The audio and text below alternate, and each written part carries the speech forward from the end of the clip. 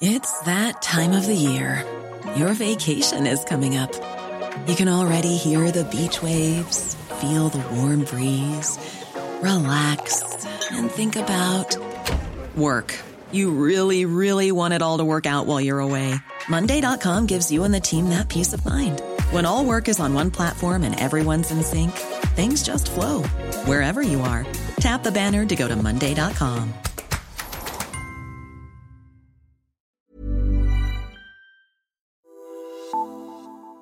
Du lytter til Politisk Stuegang, Altingets podcast om sundhed med Ole Toft. Hvordan har sundhedsministeren og styrelserne håndteret coronaudbruddet? Har medierne skabt unødig forvirring ved at være overkritiske og for ofte brugt eksperter med særstandpunkter? Det er noget af det, vi skal tale om i dag i Politisk Stuegang. Her skal vi også tale om sygehus og almen praksis, der oplever en voldsom nedgang i patienter, der kontakter dem. Risikerer patienterne at blive alvorligt syge, eller er der tegn på, at sundhedsvæsenet generelt undersøger og behandler for mange? Hør med i dag. Mit navn det er Ole Toft, og jeg er sundhedspolitisk analytiker på Altinget. Jeg kan lige så godt sige det. Lyden er lidt anderledes i dag. Programmet det bliver optaget online, mens vi har webcam på og kan se hinanden. Jeg sidder nemlig i Vandløse, og de andre sidder i henholdsvis Ordrup, Greve og Jelling. Og med os i dag, der har vi Leif Vestergaard Pedersen, der er tidligere regionsdirektør, tidligere direktør i Kræftens Bekæmpelse og nu medlem af Medicinrådet for Danske Patienter. Velkommen til dig, Leif. Tak skal du have. Og velkommen til dig, Sissel Winge, der er projektchef i VIVE og tidligere sundhedschef i Gladsaxe Kommune. Tusind tak, Ole. Og velkommen til dig, Torben Mogensen, tidligere lægelig vicedirektør på Hvidovre Hospital og nu deltidsansat læge på Sjællands Universitetshospital, hvor du behandler smertepatienter. Tak. Ja, velkommen til jer alle sammen. Og Torben, er du i coronaberedskab på Universitetssygehuset? Nej, og ja. Altså, jeg er jo i beredskab forstået på den måde, at jeg skal hjælpe, hvis der kommer mange patienter, men jeg kommer ikke til at behandle coronapatienter. Desværre er jeg jo i risikogruppen, fordi jeg er over 60 år, så jeg tror, min opgave bliver at aflaste, hvis det bliver nødvendigt, på behandling af andre patienter end coronapatienter. Ja, altså som du sagde til mig i går, du har stået 40 år, hvor du har arbejdet med respiratorer, og du har været ambulancelæge i 10 år, så hvis det brænder på, så kan du en del tricks. Ja, det kan jeg. Så, men jeg tror, at det bliver de unge læger, der tager sig af coronapatienterne. De er også sindssygt dygtige, og så må vi andre springe til og passe de andre patienter, hvis det bliver nødvendigt. Ja. Som jeg sagde i indledningen, så er det vel den største nødoperation i sundhedsvæsenets nyere historie. Der er rigtig mange meldinger og kritiske historier omkring, hvordan coronaepidemien bliver håndteret i Danmark og i udlandet. Hvad er op og ned i de her mange historier? Jeg ved godt, I er ikke doktorgrader i infektionsmedicin eller virologer, men med jeres baggrund og kæmpe kendskab til sundhedsvæsenet, så glæder jeg mig altså rigtig meget til at høre, hvordan I vurderer en stribe af de her sager og temaer, der har været op. Og så til sidst, så vil jeg egentlig gerne høre jeres mavefornemmelse og take på alt det information, I har fået ind, og jeres baggrund, om I samlet set er bekymret, eller begynder at blive lidt mere positive, end I var for et stykke tid siden. Men det helt store emne de sidste par dage, det har været det her med test. Altså både om vi har den rigtige teststrategi, og så manglen på udstyr og maskiner til de her test. Og det har været mærkeligt at høre, at Sundhedsstyrelsen er blevet udfrittet af journalister på pressemøder. Hvorfor følger vi ikke WHO's anbefaling om massiv testning? Og så sagde Søren Brostrøm, at han havde ringet til sekretariatet og lod i hvert fald indikere, at det galt ikke lande som Danmark.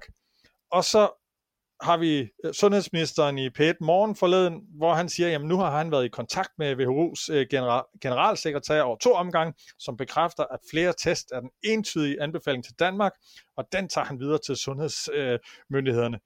Torben, hvis vi starter med dig, jeg tror, at almindelige mennesker er lidt rundtosset. Altså, hvor ser du kerneproblemet henne? Eller hvad? Altså, jeg tror, at kerneproblemet lå i, at man valgte at gå fra en inddæmning af smitten, og så til en afbødning af smitten, ud fra ressourcemæssig tilgang, at man ikke havde ressourcer til at følge op på al den testning, som alle anbefaler på basis af erfaringerne fra Sydkorea og Kina. Og så kommer der mudder i det, fordi så begynder folk at sige, ja, men vi vil gerne teste, så pludselig har man ressourcer, og så snakker man sort, når man bliver spurgt til det. Der var et interview i radioen med en repræsentant fra Sundhedsstyrelsen, som var nærmest sort. Og det er jo det, der går galt, når kommunikationen pludselig bliver uklar, og den har ellers været super god, men her med det, man skulle bare have sagt ærligt, vi har ikke ressourcerne til at kunne følge op på hver enkelt positiv test, og derfor vil vi ikke gøre det. Så havde man jo kunne tage den derfra, men når først man begynder med sådan en halvinddæmning, så er det går galt. Ja, og nu inden vi gik i gang, der sagde jeg, at vi kommer til at lyde som en masse kloge ord, og der kan jeg bare huske, at I sagde, det er ikke det, vi ønsker, men vi sidder og evaluerer lidt I har understreget. I ved godt for folk derude, at det er svært, men nu tager vi i hvert fald lige, hvad I tænker. Leif, du havde også en pointe. Ja, altså, jeg synes, man skal lige holde lidt fast i, hvorfor er det overhovedet, man kan teste folk, og hvorfor skal man teste folk? Og man skal jo teste folk, hvis det har betydning for den person, man tester. Altså har det betydning for dem behandlingsmæssigt. Og det har det jo, hvis der er sådan folk er svært syge, for så er det vigtigt, at vi er helt sikre på, at folk har corona, eller de fejler noget andet. Altså dem, der er indlagt på hospitalerne. Og så har det betydning at teste folk, som arbejder i sundhedsvæsenet, som måske er lidt bekymret for at give videre, om jeg har corona, og så jeg må hellere for en sikkerheds skyld blive hjemme. Det har vi ikke råd til. Vi er nødt til at have dem på arbejde, og derfor skal vi teste dem og sige, du har ikke corona, så du kan komme på arbejde. Og så er der en tredje gruppe, man godt kan teste, og det er folk, der er i højrisikogrupper, sådan at man måske kan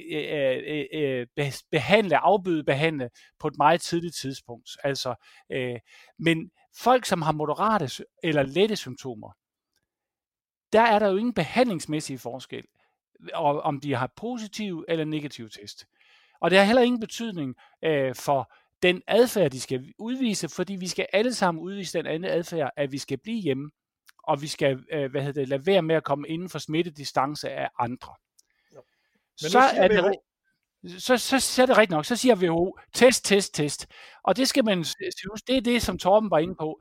Det er i den kontekst, der hedder, vi fortsætter inddæmningsstrategien, den fortsætter vi. Og så skal man bare huske, hvordan gjorde man i Kina?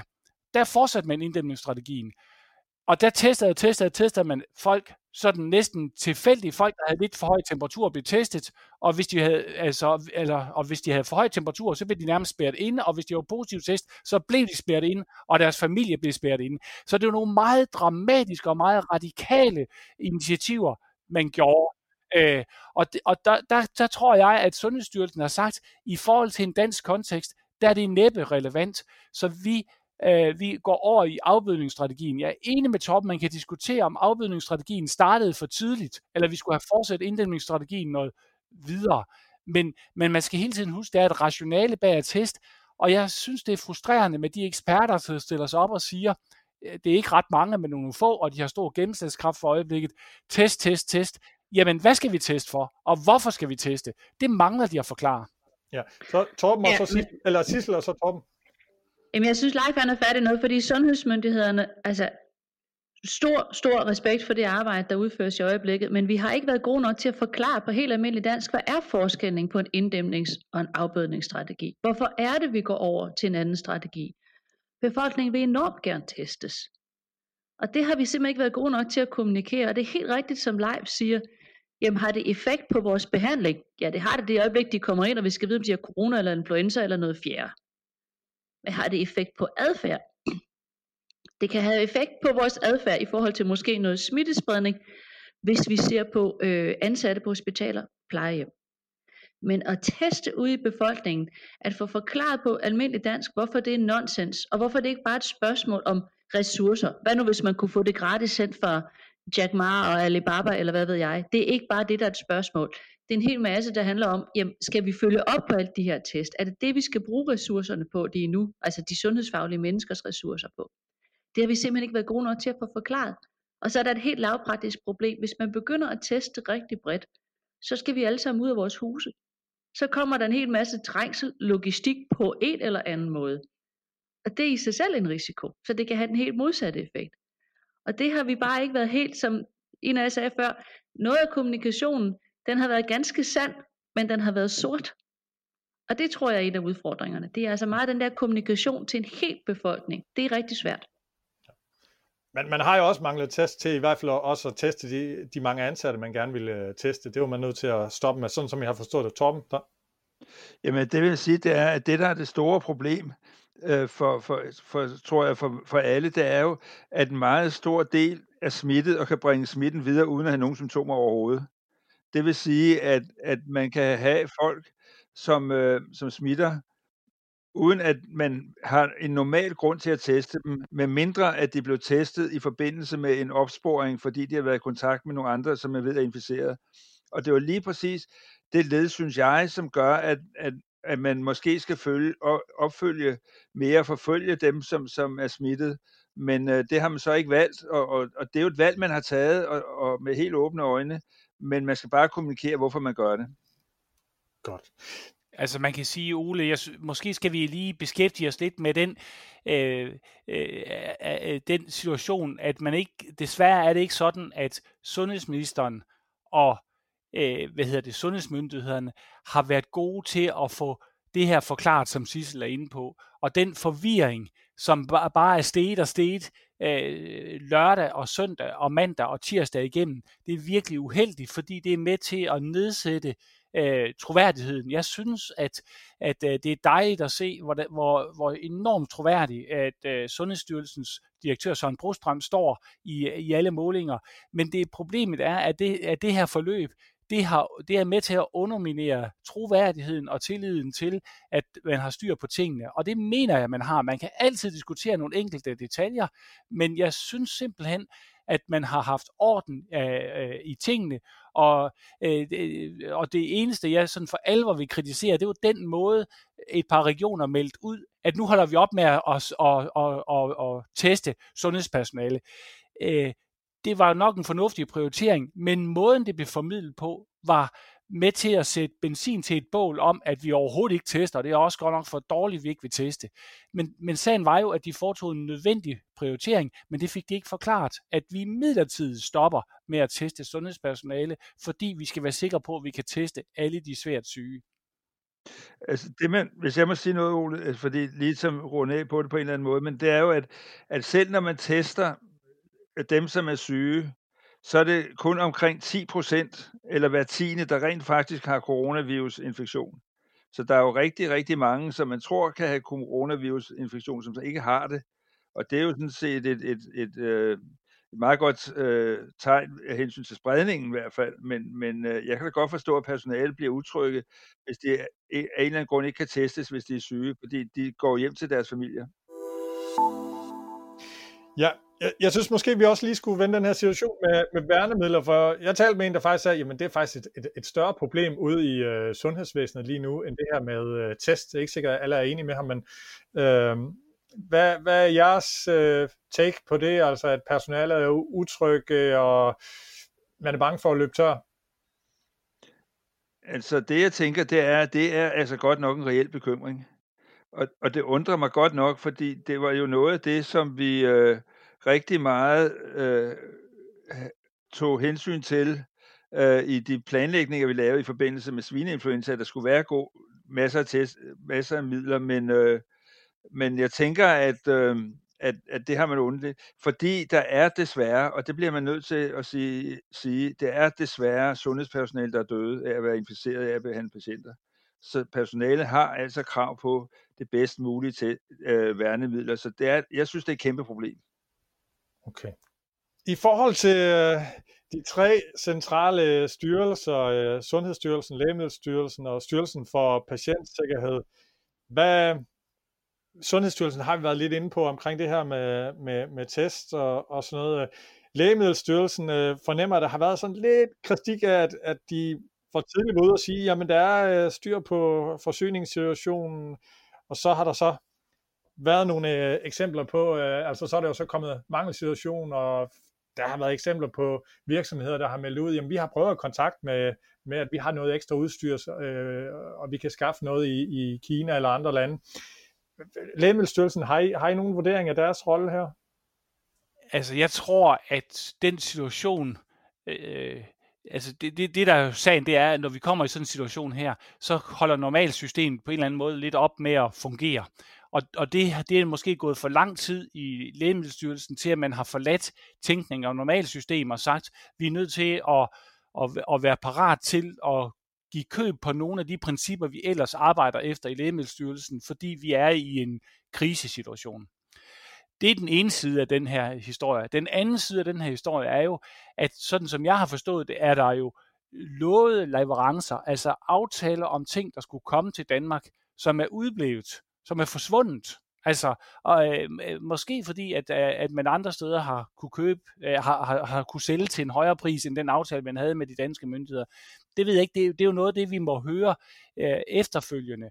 Men jeg synes, at også Lægemiddelstyrelsen er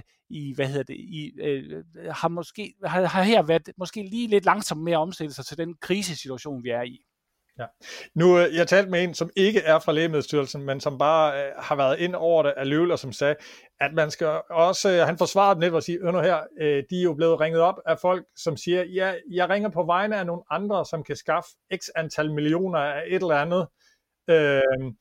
Det er ikke mig, men jeg kan formidle kontakten. Og hvis du som embedsmand i Lægemiddelstyrelsen i årevis simpelthen har lært sikkerhed. Ja. Altså det er svært, og du i forvejen er i gang med 3 andre projekter og sådan noget, ikke? Hvem skal man sige ja til at begynde at arbejde på? Altså man kan sige, at det er jo det, der er lidt af problemet lige nu, der er vi gået fra, at alle bakkede fuldstændig op om, at vi var i en krisesituation, og nu er det lidt som om, at der er nogen, der går og leder efter hullerne i osten. Altså, jeg var til møde i går på vores lokale hospice, vi sad med lang afstand mellem hinanden og sådan noget, men der hørte jeg blandt andet også om de mest mærkelige firmaer, som ringede til hospice for at vi sælge håndsprit. Altså, man skal være opmærksom på, der er i sådan en krisesituation, er der også charlataner, som udnytter myndighederne eller bebyrder myndighederne med helt unødvendige ting, og det er selvfølgelig kedeligt, hvis Novo Nordisk har et eller andet kæmpe tilbud, de ikke kan komme igennem, fordi der er en masse charlataner, der blokerer linjerne, men det er jo noget af det, der også sker. Ja, altså jeg har været sundhedsjournalist i 10 år, og der har jeg da i hvert fald skrevet om en hel del sparerunder i de her 3 styrelser, hvor jeg tænker, det kan jo godt bare have været dovne papirvenner, der er blevet fyret her, men det kunne måske også være nogle folk, som tidligere kunne have hjulpet, hvis de stadigvæk har været ansat. Det skal jeg ikke kunne sige. Altså, jeg synes jo, den presse, som nogle gange retter skytset voldsomt mod de her styrelser, jeg synes for eksempel, Politikken kunne jo kigge på den annonce, de havde i deres eget blad her forleden dag, med en, der havde et apparatur, der kunne udrydde corona i de enkelte hjem, og den fremstod som en redaktionel artikel i deres eget annoncetillæg. Ja. Altså, jeg synes, at hvis sådan nogle ting, helt banale ting, kan slippe igennem, så synes jeg, at man skal have forståelse for, at der også i myndighederne en gang imellem er nogle ting, der ikke helt fungerer, som de skal gøre. Der vil jeg lige forsvare Politikens journalister. Jeg tror ikke, de sidder og godkender de der annoncetillæg. Nej, men det gode det er dog trods alt, at Politikken har erkendt, at den annonce skulle aldrig være bragt i det annoncetillæg der. Ja. Godt. Altså når selv Facebook kan finde ud af at begynde at rydde op i, hvad det er, de bringer, og hvad det er, de ikke bringer, så synes jeg Leif har ret i, at så er det ikke for lidt for langt, at Politikken også kan. Ja. Altså, journalister hænger mere sammen end læger gør, kan man godt tydeligt høre.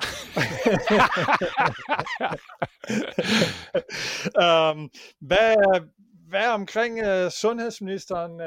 Altså, han har jo fået en udfordring, som næsten ingen sundhedsminister i nyere tid har været op mod. Så hvordan synes I, han har klaret det? Altså, jeg synes, han har klaret det godt, lige indtil han begyndte at kritisere Sundhedsstyrelsen. Altså, så begynder han at vakle i det. Men han er under et ekstremt pres.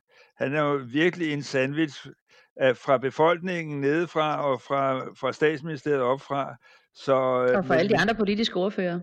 Ja, så jeg synes, at han har klaret det godt, men det er klart, i sådan nogle stressede situationer kan man godt blive nervøs, og det håber jeg, at han har lært noget af, sådan, så han ikke gentager det, men ellers må jeg sige, at han klarer det godt.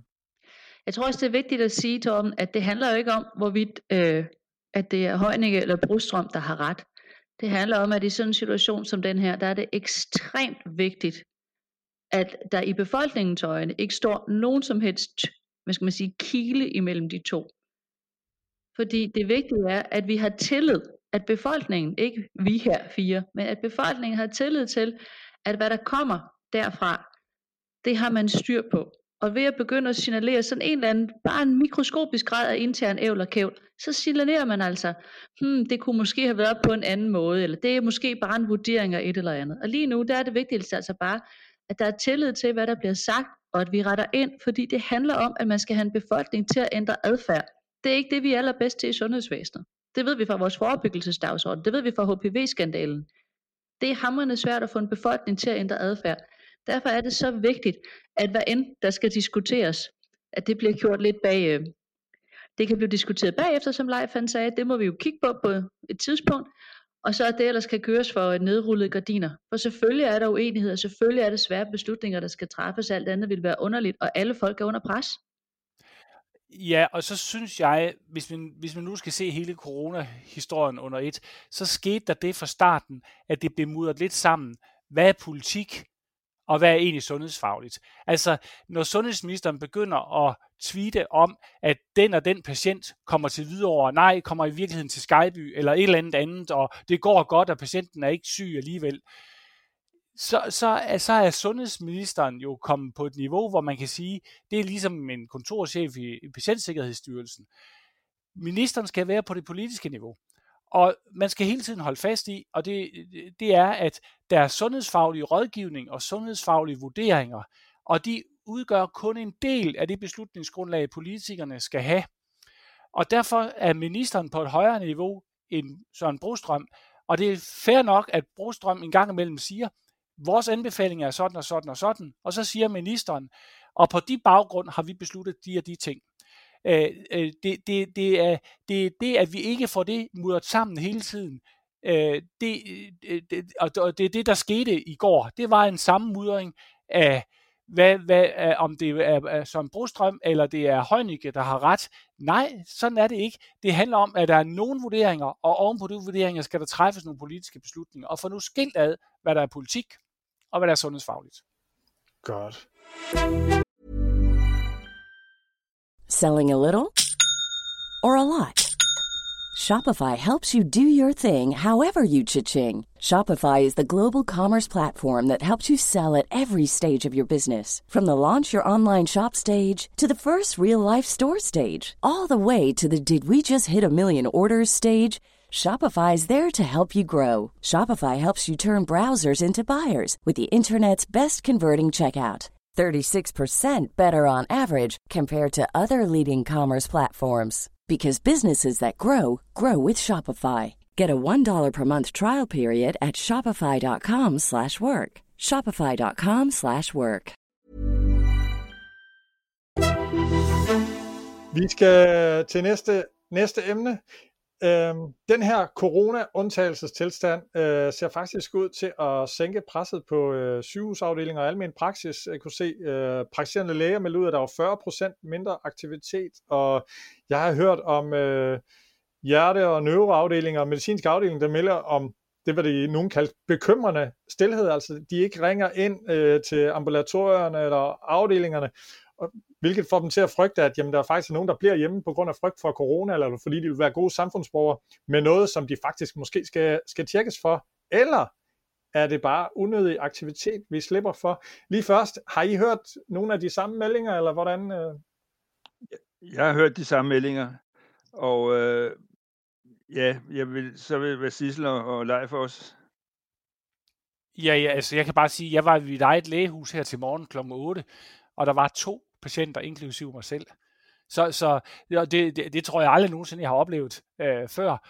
Og jeg tror, det er et udtryk for, at selvom danskere er svære at få til at lave adfærdsændring, så er det sådan, at når sundhedsministeren og Sundhedsstyrelsens direktør sammen med statsministeren står på den store hammer, så kan vi åbenbart godt finde ud af det. Jeg synes, det er vildt imponerende, at når statsministeren går på direkte tv kl. 9:30 om aftenen, så næste morgen er samfundet fuldstændig forandret. Altså det er virkelig imponerende, og jeg tror også, det er det, der gør sig gældende i forhold til patienter, at patienter siger, nu skal vi passe på, vi ikke skal være til ulejlighed, så vi bliver væk. Og der er nok for mange, der bliver væk. Det er nok det, der kan være bekymrende. Og der kan man sige, at må der være en opfordring til både de kliniske afdelinger, som har nogle af de svære syge, som de undrer sig over ikke kommer, og de praktiserende læger, er i hvert fald dem, som bør måske være lidt proaktive i forhold til nogle af patienterne, for at sikre sig, at alt er vel. Sissel? Jamen det er jeg sådan set helt enig i, at det store svære her, det er jo altså den der kommunikationsdel i det. Det er klart, at vi bliver væk fra sundhedsvæsenet, men det måske mange af os til gengæld gør, inklusive undertegnet, det er jo med det samme, man lukker skoler og daginstitutioner, så tænker vi, som vi plejer, og så beder vi vores gamle forældre, der er plus 80, om at passe de der unger. Heldigvis har jeg en søster, der er væsentligt klogere end jeg er. Hun er også i den finansielle sektor, ikke i sundhedsvæsenet. Det er derfor, hun er klogere. Som så fik gået i rette med mig og sagt, selvfølgelig skal vores gamle forældre på plus 80 der ikke passe dine snotunger. Nej, selvfølgelig skal de ikke det. Men der er nogle ting i den her kommunikationsstrategi, hvor det selvfølgelig er rigtigt at lukke skoler og daginstitutioner, men hvor jeg måske ser et lidt andet billede end live. Ja, jeg synes også, det er imponerende, at samfundet er lukket ned, men jeg tror godt, vi kunne have haft nogle tydeligere udmeldinger omkring, hvad er det for nogle borgere, der er i risiko? Hvad er det, der er hensigtsmæssig adfærd? Sådan helt klart og kort. Der kan vi også se den der Kåre Mølbak fra Serum, han kom i, var det på lægens spor, hvor han fik sagt, børn kan ikke finde ud af at holde afstand, ergo skal man aflyse legeaftaler. Det var en rimelig klar udmelding. Den var så ikke helt koordineret med Brostrøm, og det kunne man jo lynhurtigt se på de sociale medier, at de mener det ene, og de mener det andet, så det kan vel ikke være så videnskabeligt, så jeg må hellere bare træffe mit eget valg. Ja, og det er altså ikke hensigtsmæssigt. Der har vi altså brug for nogle meget, meget klare udmeldinger. Og det er jo, jeg vil sige, det er jo altså sundhedsfaglige mennesker, der pludselig skal beskæftige sig med socialfaglighed på et helt andet niveau, fordi det er jo sociologi. Hvad sker der, når man gør noget i et samfund? Hvordan påvirker det menneskers adfærd? Folk, de stormede jo ned i Netto og i Lidl for at købe særligt toiletpapir og gær, hvad så end de skal med det. Men Torben, ja. Altså, det der er mærkeligt er jo, at man så det samme billede i forbindelse med sygeplejekonflikten. I 2008.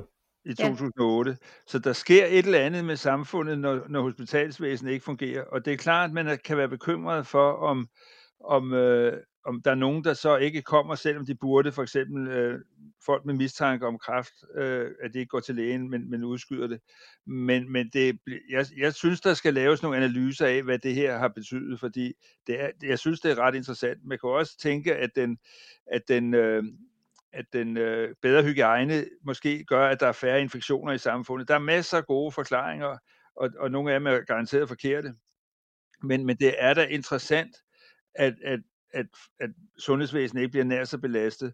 Men så vil jeg også sige, apropos det Leif siger, det er jo, at vi har i Lungeforeningen jo fået henvendelser fra medlemmer, som spurgte, om de skulle ringe 112, hvis ikke de kunne få luft. Og selvfølgelig skal de det. Altså vores budskab er jo klokkeklart, men hvis man har behov for sundhedsvæsenet, skal man jo bruge det. Og det har hele strategien jo også taget hensyn til. Så det er faktisk begge dele. Der er både unødig aktivitet, der bliver skåret væk, men der er altså også nogle patienter, der måske skulle have været til læge, som er overforsigtige. Hvis det ikke der har sagt, der er unødig aktivitet, der er blevet skåret væk, der synes jeg, du strammer den lidt, Ole. Men det er også dig, der er journalisten her i selskabet. Ja. Det tror jeg ikke, men der er meget aktivitet, hvor man selvfølgelig godt kan sige, jamen, kan det her vente et par uger? Så længe folk de tror, det er et par uger, jamen så er der rigtig meget i almen praksis, for eksempel, der godt kan vente et par uger. Og det er da helt åbenlyst, at antallet af børn, der får skrabet i knæ og alt muligt andet hen i børnehaven eller ude på legepladsen, det falder. Og som de plejer at sige ude på Herlev, vi har et traume i morgentrafikken, og vi har et i myldretiden morgen og myldretiden eftermiddag. Og dem har de jo sjovt nok ikke i øjeblikket. Så der er jo noget af det, så, som Torben er inde på, er fuldstændig forklarligt, fordi vi har en helt anden lavt aktivitetsniveau. Vi holder os hjemme, og vi vasker vores hænder. Men så er der også nogle andre ting, hvor man tænker, det var alligevel pudsigt, at det også faldt. Altså, man skal lade være med at komme med forsimplede forklaringer, som man kan kalde journalistiske, med at det er unødig aktivitet, og det er også bare befolkningen, der er pyldret og sådan noget, fordi det er enormt komplekst, men det er interessant. Fordi hvordan kan det være, hvis man får mindre blindtarmsbetændelse, fordi der sygehusvæsenet er i strejke, eller sygehusvæsenet belaster noget andet, hvorfor får man måske ikke så mange blodprøver i hjertet? Der kan være masser af gode forklaringer på det, men det er da interessante forklaringer. Yes. Sidste ting. 2008, der kom jo så en pukkel bagefter med operationer, der skulle gennemføres. Hvor hurtigt, altså hvor stor en opgave var der? Det er jo, vi ved jo ikke, om den bliver større, den pukkel, der bliver efter her, eller om den bliver mindre, men den, der var i 2008, hvor stor en opgave var der at få den fjernet? Altså, det var ikke nogen særlig stor opgave, altså, men det afhænger jo helt af, hvor meget det private sektor kommer til at bidrage med afviklingen, og fordi det afhænger af, om man suspenderer ventetidsgarantien i længere tid, men vi oplevede det ikke som sådan et voldsomt pres. Men det har selvfølgelig også noget at gøre med, at det ikke er så bekymrende for sundhedspersonale, hvis folk skal vente lidt længere tid på at få opereret et nyt knæ, som det er, hvis der er ventetid på at få en kræftoperation. Og det har altid været prioriteret kræftoperationer i de her tider. Så jeg tror ikke, at sundhedsvæsenet vil opfatte det som en belastning, men det vil give mulighed for de private hospitaler, hvis i øvrigt staten tillader det. Ja, og så vil jeg sige, at det kommer også lidt an på, hvor lang tid den her situation tager. Altså, vi kan jo forvente, at foråret og hele forsommeren er optaget af den her coronasituation, og så er der ting, der skal ligesom vikles tilbage i en sommerferie, og så skal vi jo forberede os på, at der kommer i hvert fald en bølge 2 i efteråret, og måske endda en bølge 3 næste år i februar-marts måned. Så det vil sige, at vi kan let risikere, at sundhedsvæsenets normal aktivitet er lidt afdæmpet, i hvert fald et års tid, og det betyder, at der bliver en stor pukkel, der skal afvikles. Det kan godt lade sig gøre, men det kommer til at tage et par år, inden at vi er tilbage til normal gænge. Hvad det så i øvrigt vil være, fordi sundhedsvæsenet kommer ikke til at være upåvirket af det her. Det her det kommer til at påvirke nogle helt grundlæggende måder, sundhedsvæsenet fungerer på, og det er svært at forudsige endnu, hvordan det påvirker, men det påvirker nogle ting, og en anden fælles forståelse af, hvad et sundhedsvæsen egentlig er, den vil udkrystallisere sig ud af den her krise, vi er i for øjeblikket, og dermed er krisen også med til at skabe noget godt nyt bagefter. Leif, har du ikke nogen bud på det? Kan du ikke prøve at uddybe det? Hvad tror du, det her det kommer til at betyde? Jamen, jeg tror, at den der oplevelse af, altså lige nu, der bliver det jo helt tydeligt for alle, hvem er en del af sundhedsvæsenet. Altså de mennesker, der arbejder i kommunerne, og hvor bredt det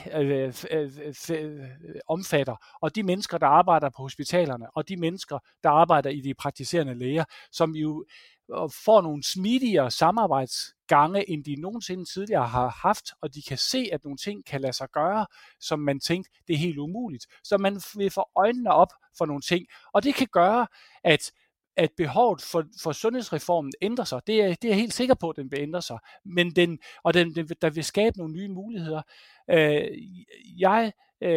Og det tror jeg i øvrigt også, at det vil gøre internt på hospitalerne en forståelse af en helt anden tværfaglighed, end vi har set tidligere. Man vil få respekt for nogen, der kunne nogle ting, man ikke troede, de kunne i det her sygdomsforløb. Eller i den her krise. Og det er ikke sådan for alvor startet endnu. Altså allerede nu hører jeg jo, at man erkender nogle ting og ser nogle ting, men bare vent om 14 dage. Bare vent om 14 dage. Ja, videokonsultationer i almen praksis, det kunne jo også lige pludselig lade sig gøre. Ja, det kunne lade sig gøre med få ugers, og jeg er sikker på, at kontakten mellem lægehusene og kommunerne er blevet, hvad kan man sige, ekspedit forbedret i løbet af kort tid. Der er masser af ting, som folk har gået og bedt om, som ikke har kunne lade sig gøre, men hvor alle barrierer fjernes nu.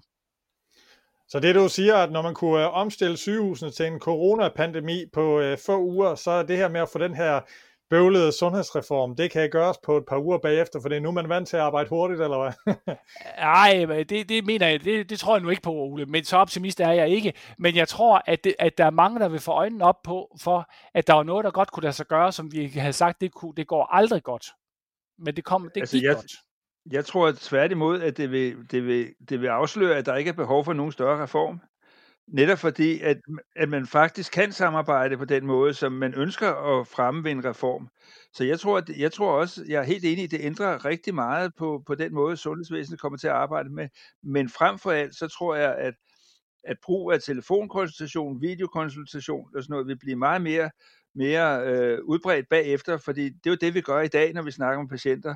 Og det gode ved den her situation, hvis man kan sige noget godt, det er jo ikke en strejke, og det vil sige, at alle er indstillet på at yde noget for at få det bedre for patienterne. Så jeg tror, at det vil ændre det ret meget, det her. Godt. Så kom lægerne jo med et nødråb til Styrelsen for Patientsikkerhed. De vil gerne høre, om der var de samme skrappe regler, som de synes, der er i forhold til patientsikkerhed, der gælder under den her coronakrise. Torben, du har lagt mærke til, at der kom en udmelding fra Styrelsen for Patientsikkerhed. Ja, der kom en udmelding om, at man selvfølgelig gælder reglerne, men at man selvfølgelig også i styrelsen var opmærksom på den særlige situation, man stod i. Og så kan man jo fortolke det, som man vil. Men jeg synes, det er et tegn på den mistillid, der er i systemet, at det er nødvendigt med sådan en udmelding. Fordi lægerne har jo ikke tillid til Styrelsen for Patientsikkerhed, når man beder om sådan en udmelding. Og i øvrigt så arbejder lægerne jo på samme måde nu, som de gjorde før coronakrisen, nemlig de gør det så samvittighedsfuldt, som de overhovedet kan. Så jeg synes, det bør give anledning til eftertanke hos Styrelsen for Patientsikkerhed og politikerne, at det har været nødvendigt med sådan en udmelding. Ja, men altså det, de for eksempel nævner i deres udmelding, det er jo, at de er godt og klar over, at der kan komme læger, der kommer til at arbejde med nogle patienter, som de ikke har speciale i og sådan noget. Er det ikke meget godt, de melder ud og siger, det vil vi selvfølgelig tage højde for, når vi vurderer en sag, hvor noget er gået galt?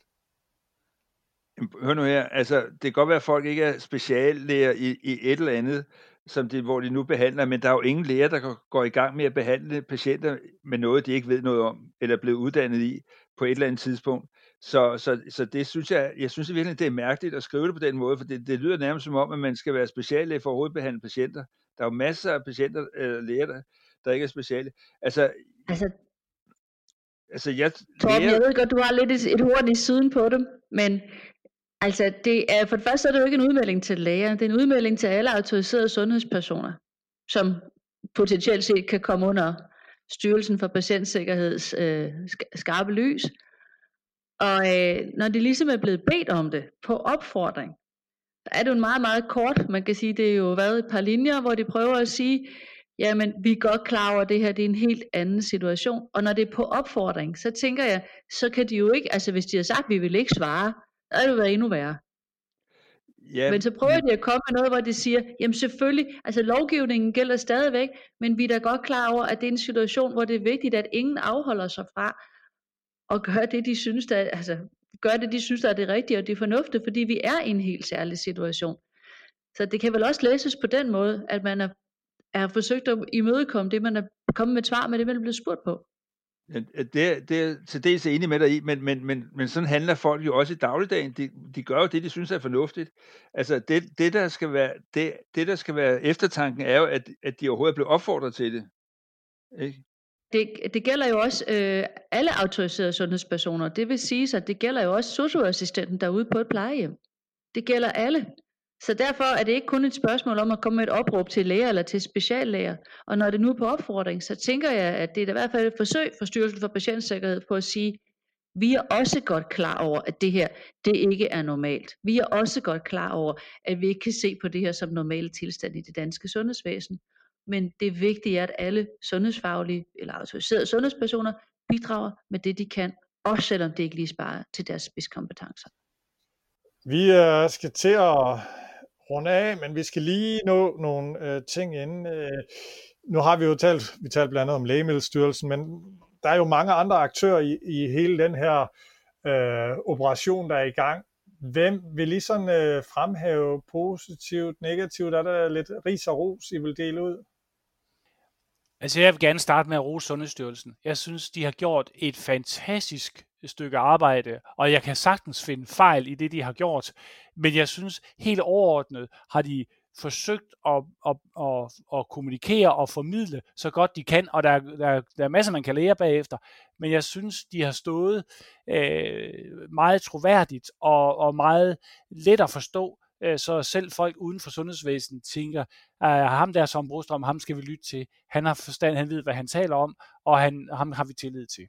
Så min store anerkendelse til Sundhedsstyrelsen, alle de folk, der har arbejdet der, og så selvfølgelig i særdeleshed Søren Brostrøm. Ja. Er der andre, der har noget sådan? Altså, jeg vil i virkeligheden rose hele befolkningen. Jeg synes, man har reageret meget, meget fornuftigt. Der har været enkelte grupper, som måske ikke har gjort det, men det er jo ingenting i forhold til den samlede befolkning. Det er den ene ting, og så vil jeg rose alle de mennesker, der på en eller anden måde bliver involveret i behandling af de her patienter. Det gælder lige fra det personale, der er på hospitalerne. Det gælder dem, som kommer med gratis pizza til personalet. Der er så mange, der bakker op omkring sundhedsvæsenet, at vi har behov for at klappe hinanden på skuldrene og sige, at vi gør det faktisk rigtig godt alle sammen. Det er rigtigt. Jeg er også på Leifs vogn. Jeg er slet ikke uenig med dig, Tom, men jeg synes, den måde, som... jeg er godt klar, at der er mange mennesker i Sundhedsstyrelsen, men det pres, som Søren Brostrøm som person er under, og det faktum, at han, når han så der bliver langet ud efter ham, i stedet for at gå sådan en lille smule i flyverskjul, og det kan jeg se andre ledere, der har gjort, der har følt sig, jamen det er jeg så uenig i.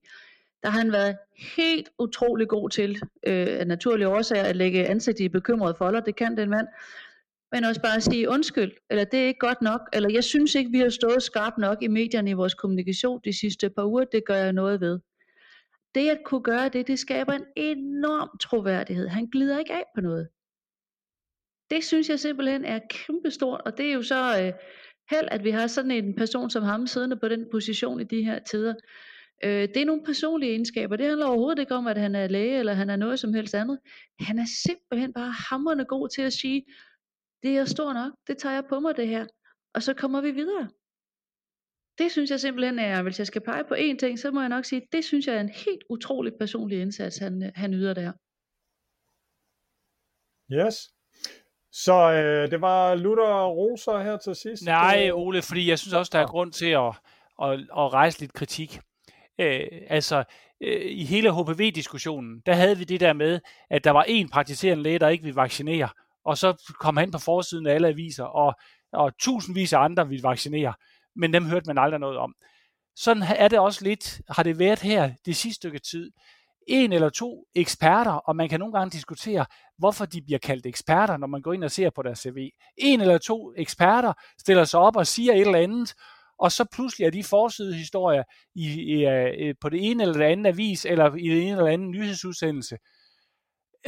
I stedet for at spørge efter, jamen hvad er egentlig den brede konsensus? Hvis vi tager for eksempel det, vi var inde på før, det med test, så er der bred dansk konsensus om, hvad man skulle gøre. Og så var der en enkelt eller to, som stillede sig op, eller måske var der 3, der stillede sig op og sagde noget. Og hvis man gik ind og så på, hvad havde de forsket i, og hvad var de eksperter i, så kunne man tænke, det er alligevel meget, at de bliver kaldt eksperter i bekæmpelse af epidemier i Danmark. Altså, og det vil jeg synes godt, vi kan rejse alle sammen, den der, alle os, der har ekspertviden. Hvis vi har noget at kritisere for, så gå til de myndigheder, det drejer sig om, i stedet for at starte med at gøre alle snot forvirret ved at være en forsidehistorie et eller andet sted. Det drejer sig også, vi kan desværre også se eksempler på de faglige organisationer, som er gået ud i offentligheden med et eller andet bekymringsspørgsmål. Og selvfølgelig skal bekymringsspørgsmål adresseres, men de skal besvares i stedet for at adresseres. Og hvis de skal besvares i stedet for at adresseres, så skal adressen ind være til for eksempel Sundhedsstyrelsen eller Patientsikkerhedsstyrelsen eller andet. Og hvis man så ikke kan forsvare, så skal man ikke starte diskussionen i pressen, så skal man slå i bordet over for den politiske ledelse og sige, at vi er nødt til at have et svar på det her, fordi vi skal have ro og regelmæssighed og sammenhold i den situation, vi er i. Så kritik af de der mærkelige eksperter og kritik af de faglige organisationer, der nogle gange måske bliver draget ind i noget, de skulle holde sig udenfor. Nogen bestemt, du tænker på? Altså jeg synes for eksempel den diskussion, der var om gravide og og deres hvordan gravide kan arbejde i sundhedsvæsenet under en coronaepidemi.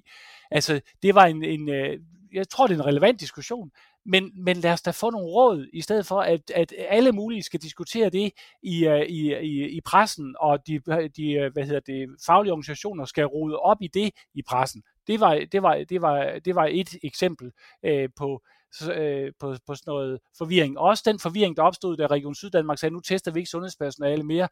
Så i stedet for at finde ud af, hvad drejer det sig om, så bliver der en kæmpe diskussion om, at det er godt nok også for dårligt, og vi kritiserer en hel masse. Jamen gå til de steder, hvor man skal gå hen med det, og lad os få det afklaret, i stedet for at gøre alle mulige urolige og nedbryde tilliden til, at vi i almindelighed har godt styr på det her. For det har vi. Jeg er meget optimist. Jeg tror, det kommer til at tage lang tid, men jeg er sikker på, at vi kommer igennem det på en god måde i det danske sundhedsvæsen, fordi vi har reageret tidligt og godt og med stor sammenhold. Så derfor de der vil promovere sig selv, hvis jeg nu skal være meget ondsindet, de skal holde op med det. Og det er jo ikke et spørgsmål, jeg vil sige, Leif er jo fat i noget her, fordi det er jo ikke et spørgsmål om, at man ikke skal lave kritisk journalistik. Nej. Og nu lige om lidt, så får Ole jo altså et hjertetilfælde. Selvfølgelig skal journalister lave kritisk journalistik, det er ikke det, der bliver sagt. Nej. Men det der med, når man kan finde 1 ud af 100, som synes det modsatte, så skulle man lige gøre sig ulejligheden og spørge 5 mere. Det er det, der i virkeligheden det handler om. Ikke? Altså, det var jo også et godt gammelt credo i jeres fag, Ole. Det er, men det er ikke nok at have 1 kilde på det her. 2 måske heller ikke nok, fordi du kan altid finde en læge eller 2. Og det er ikke nok som journalist at tænke, at hun er læge, hun er ekspert. Nej. Og det er virkelig det, der er så væsentligt lige i øjeblikket, at man lige prøver at sige, at det er lige nu, at vi skal løbe med den ene kilde, som synes noget fuldstændigt modsat. Altså det jeg også synes, nu vil jeg følge op omkring de der mærkelige historier, det var jo en praktiserende læge, som begyndte at udskrive medicin, som overhovedet ingen dokumentation har for, at det virker, og så fuldstændig ukritisk fik lov til at reklamere for brugen af den her medicin. Der skal det er rigtig vigtigt, at der bliver lavet forsøg med ny medicin og gammel medicin til den her type patienter, men det skal altså gøres ordentligt, fordi sandsynligheden for, at det virker, er ikke særlig stor. Men der var overhovedet en kritik af, at den her læge jo nærmest efter min bedste overbevisning, sætter patienternes liv i fare ved at udskrive den type medicin. Så jeg synes, at man nogle gange er netop for ukritisk i pressen omkring de der alternative historier. Altså, kan man ikke sige, det er meget sjovt, den der historie, som en, der har ligesom stillet det op på den måde. Dengang vi lukkede grænsen, det var der ikke noget sundhedsfaglig evidens for, og det var virkelig, virkelig for dårligt, hvis vi lukkede grænsen. Og så er der en, der kommer med og vil tilbyde malaria-medicin til de her patienter, så siger vi, det er der ikke noget evidens for. Og så bliver det pludselig voldsomt kritiseret, at vi ikke vil behandle uden evidens. Og for 14 dage, eller for en uge siden, så var det et problem, at vi lukkede grænserne uden evidens. Altså det er virkelig, virkelig, der synes jeg engang imellem godt, der var nogen, der kunne tænke sig lidt om at sige, er der egentlig lidt nogen konsistens i det her? Og svaret er, det er der ikke. Og det er det, der gør den opgave, som sundhedsmyndighederne sidder med for øjeblikket, meget, meget svær. Fordi at der kommer sådan nogle strømninger, og så må appellen altså være til i virkeligheden en masse af de eksperter, som er enige med det sundhedsmyndighederne siger, om at lidt en gang imellem at kæfte lidt op og så sige, vi er helt enige, vi bakker helt op, vi står bag de her sundhedsfaglige råd. Ja, Leif, det var egentlig også mit svar. Jeg så nemlig der også derude på Twitter, da du sparkede til Politikens, tror det var en analyse, hvor du nævnte, der var 2 eksperter. Altså de andre eksperter, som er enige med regeringen, må jo så skrive til Politiken eller Altinget og sige, hvad de mener. Fordi jeg tror også, et af problemerne er jo også, at det er svært at få et overblik over, hvem ved egentlig noget om det her, ikke? Altså.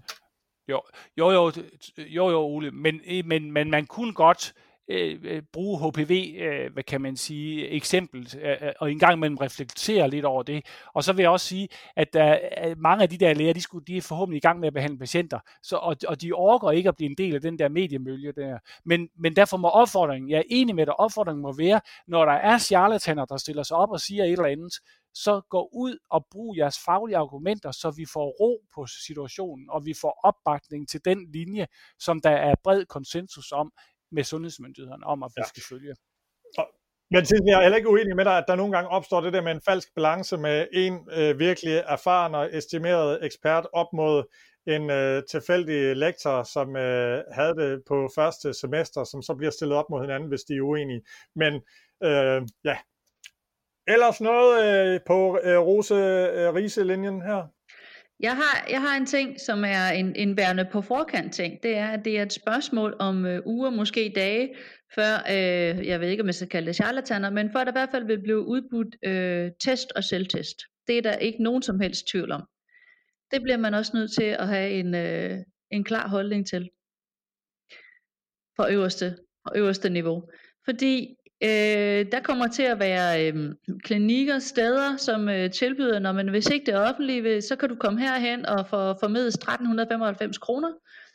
Der kan du og din familie blive testet, og så kan I føle jer sikre. Lurer mig om ikke det kommer til at ligge i min kommune. Og det bliver vi nødt til på en eller anden måde at være lidt på forkant med. Der er ingen tvivl om, at der kommer til at være, altså nettet flyder allerede med det. Hvad skal man forbyde det, hvis man skal være på forkant, eller hvad gør man?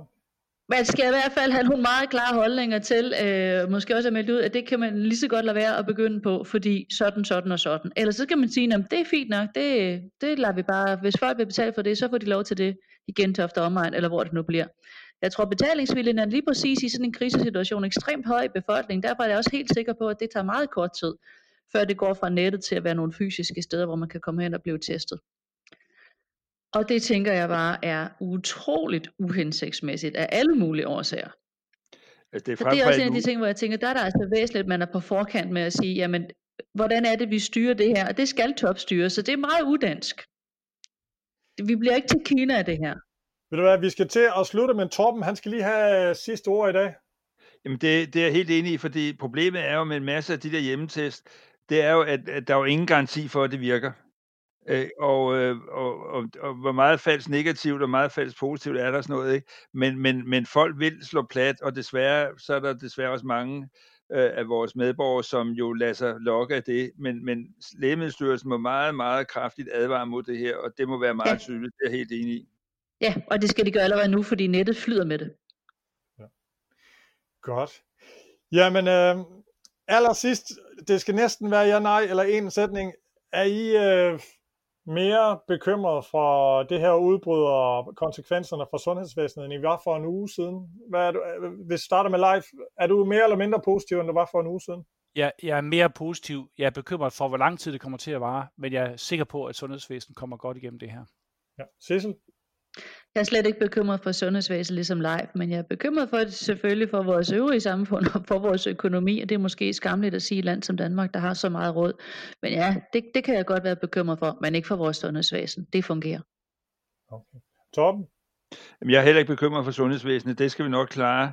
Det bliver lidt hårdt indimellem, men det skal vi nok klare. Men jeg er også bekymret for alle de mange mennesker, som mister deres livsgrundlag, mister deres forretning på det her. Det er så mange mennesker, som jeg har dyb respekt for og medlidenhed med i det her samfund. Det bekymrer mere den gruppe end sundhedsvæsen. Sundhedsvæsen skal nok klare sig. Det er jo både dig og Sissel sagde lidt det samme. Leif, kan du sætte dig ind i den bekymring? Altså at, kan man sige, omkostningerne ved at lave så effektiv en indsats, måske på sigt kan komme til at i hvert fald blive meget svært at afveje, hvad var værst? Jamen altså, det der med min bekymring over det langvarighed, det går i virkeligheden også på det med effekten på økonomien. Men jeg hører ikke til den gruppe af økonomer, som sidder og siger, det her det er simpelthen for dyrt. Fordi prisen, hvis vi ikke havde gjort det, vi havde gjort her, det var, at det grundlæggende tillid til vores samfundssystem kunne risikere at bryde sammen. Og det er simpelthen alt for dyr en pris, og den kan slet ikke gøres op. Så derfor har vi nødt til at gøre det, vi gør for øjeblikket, og med de konsekvenser, det har for samfundsøkonomien. Den skal nok komme sig igen. Det kommer til at tage 10 år, men det skal nok komme sig. Og men det bliver et andet samfund på mange måder, vi kommer til at leve i om 2 år. Men hvis vi ikke havde gjort det, så havde det været et radikalt anderledes samfund, er jeg bange for, hvis det var sådan, at sundhedsvæsenet ikke havde fået støtte gennem den lukning af samfundet, vi har gjort. Man kan måske bare lige flyve den der gruppe af økonomer en halv dag ned på et hospital i Bergamo, og så tage dem tilbage igen, hvis de er levende. så tror jeg godt, man kan se, hvad det er, vi ikke gør. Ja. Godt. Jeg vil gerne sige tak til alle. Tak til dig, Leif Vestergaard Petersen. Selv tak. Tak til dig, Sissel Vænge. Selv tak, Ole.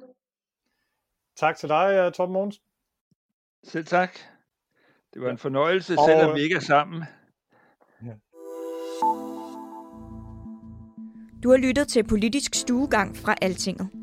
Programmet er produceret af Henrik Axel Bugter, og din vært var Ole Toft. Hvis du er interesseret i flere historier om sundhedspolitik, kan du gå ind på altinget.dk/sundhed og blive abonnent.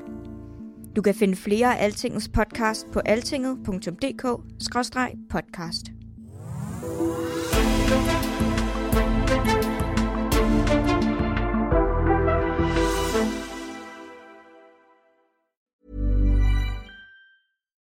When you need mealtime inspiration, it's worth shopping Kroger, where you'll find over 30,000 mouth-watering choices that excite your inner foodie. And no matter what tasty choice you make, you'll enjoy our everyday low prices, plus extra ways to save, like digital coupons worth over $600 each week. You can also save up to $1 off per gallon at the pump with fuel points. More savings and more inspiring flavors make shopping Kroger worth it every time. Kroger, fresh for everyone. Fuel restrictions apply.